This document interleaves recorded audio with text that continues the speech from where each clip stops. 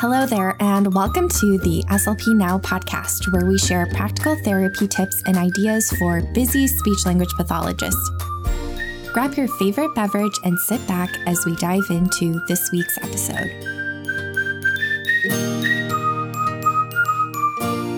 This month, we are focusing on all things vocabulary and diving into Dr. Ukrainetz's 5-step literacy-based therapy framework and integrating that with all of the research that we found on vocabulary. So we're super excited to dive into all of the nitty-gritty yet practical details. So let's dive into this week's plan. Let's dive into some plans for later elementary. As always, we're going through our vocabulary goals. This month, we are focusing on vocabulary, and we made a list of vocabulary goals that we tend to see. Goals that we thought were appropriate for this age group included non-literal language idioms, multiple meaning words, context clues, and affixes. And we'll be focusing primarily on multiple meaning words throughout this unit. And then if you are wondering about some of the other skills, we'll really be diving into affixes next week. And then we targeted a variety of other goals in the last 2 weeks as well. And the article that we're using is Miss Johnson's plant experiment, and that can be found on ReadWorks. So let's dive into a plan, and be sure to head to slpnow.com/planner if you want to follow along and fill in your own therapy plan. This plan is good for a whole month of therapy. The students who need more time with a unit, they are typically seen more times a week than the students who need less support. And so it ends up evening out, at least in my experience. And yeah, so that's what we've got. And we'll just dive into those plans. So again, this is based off of Dr. Ukrainetz's 5-step literacy-based therapy framework. And I dug through a bunch of the research to learn more about vocabulary intervention, and I worked hard to marry the two and figure out how to integrate all of these vocabulary strategies and implement them in a literacy-based therapy framework. So let's start with step 1, which is pre-story knowledge. We start off with a book walk, or in this case, an article walk. We'll look at the article title.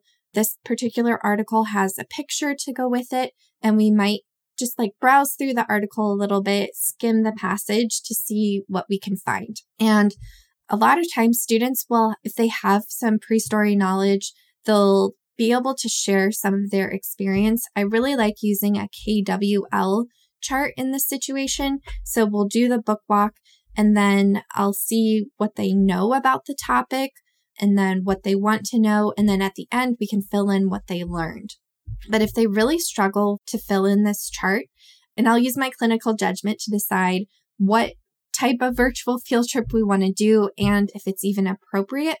But I love searching for videos on Edpuzzle, and I'll just look up a video that I think would be relevant. So this is about a plant experiment. So I might have them watch a video about a plant experiment because that would be super relevant. And then they can see it in action, and we can dig deeper into any concepts that they struggle with. This might be where we identify vocabulary that is particularly challenging, especially vocabulary that they need. So we might also pre-teach some vocabulary. And then I identify the key vocabulary words. So I'll identify anything that's tricky as we kind of work through the passage. Typically, I do a pretty good job of predicting what they need support with, and I analyze all of my reading passages and pull out the multiple meaning words, and I pull out the relevant prefixes and suffixes. And so I can typically guess based on that list what they'll need support on. And so I can take some time to pre-teach that. We can define the word, which is especially important for our students at this point. So we'll define it, we'll fill it in. And at this age group, pre-teaching makes sense for our younger students. They don't have as much of that basic vocabulary yet, and they really need exposure to the book before that really makes sense. And so that's typically what I try to do based on my own experience and what I read in the research. Once we've done all of those activities, we can go ahead and fill in a graphic organizer. So I pull up my story grammar organizer. It includes story icons and definitions of all of the story grammar elements. And then we identify who the story is about, when and where it happens, and et cetera, et cetera. And we just fill that in. And it's an inferencing activity because we've only glanced at the article. And so we make our best guess based on what we learned about the vocabulary and what we learned in our virtual field trip and our KWL chart. And then we infer what happens in the story. Then for step 2, we actually read the article, and we keep this really short and simple. We just read through it and we're good to go. Then for step 3, we dive into story comprehension. You might be thinking, what does this have to do with vocabulary? So in step 1, I modeled the target vocabulary words. I gave the students the definition. And then when we read the story, they had additional exposures to the target vocabulary words because they appear in the text. So then by step 3, we would have gotten a decent amount of exposure. They should kind of be familiar with the words. And so I want to ask questions. And this is a great activity because oftentimes students in my group also have comprehension goals, but it's another opportunity to embed these vocabulary words. So I'll strategically split up the questions. I have lists of questions that I like to ask, so I can find those in my cheat sheet, and I have a list of literal and inferential questions. I also have some worksheets with questions, and I can pick the one or ones that make the most sense for the group, and we just go through that. Because in step 3, we did the comprehension activities. They had a couple of opportunities to use their word in a meaningful context or their words.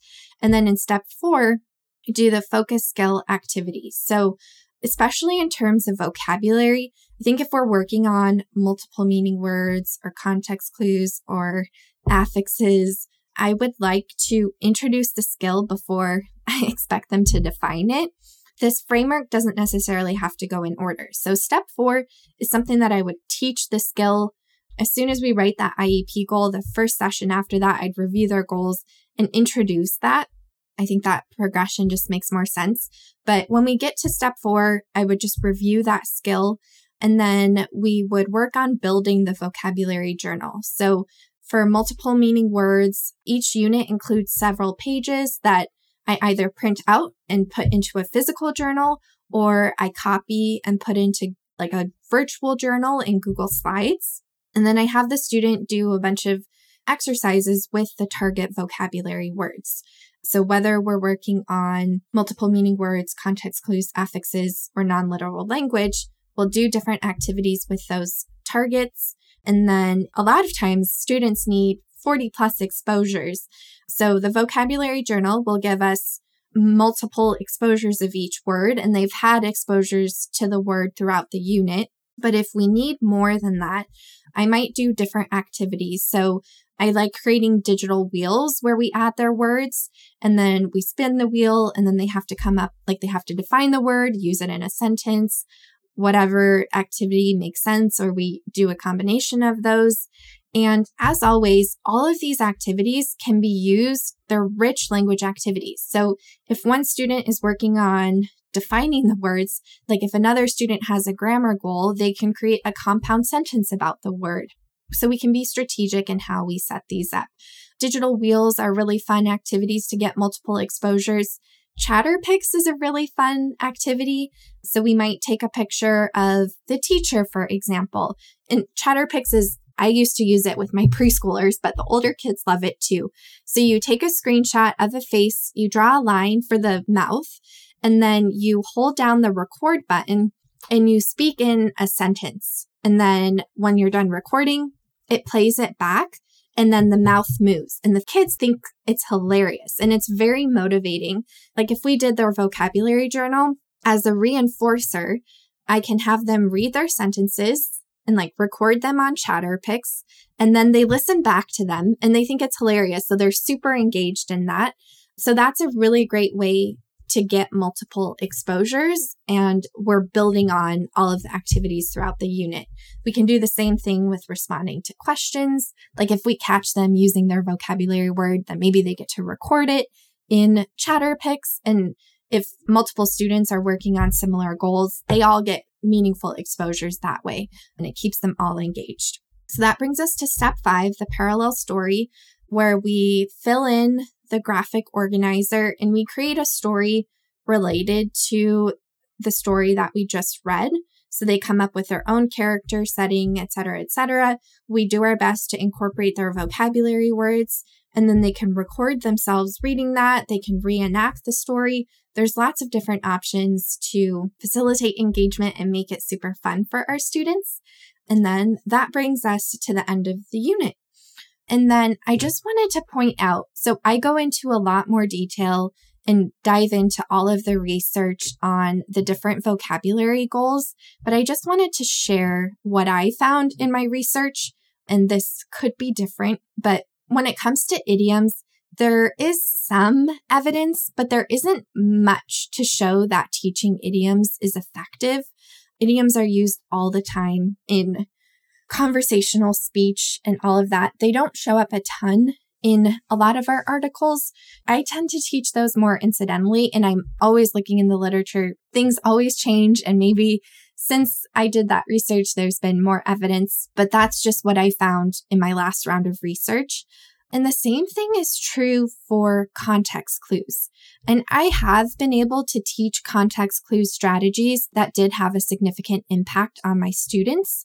So I'm not saying that we can never write goals for figurative language or context clues, but there is a lot more research for targeting multiple meaning words, which we focused a lot on, and we have a lot of activities in our monthly units for those. And then, as promised, next week, we'll really focus in on prefixes and suffixes. And again, if you want more detail on all of the strategies and ways to structure vocabulary intervention, I embedded pretty much everything I know about multiple meaning words in this snippet here. But do check out the vocabulary course if you'd like more detail.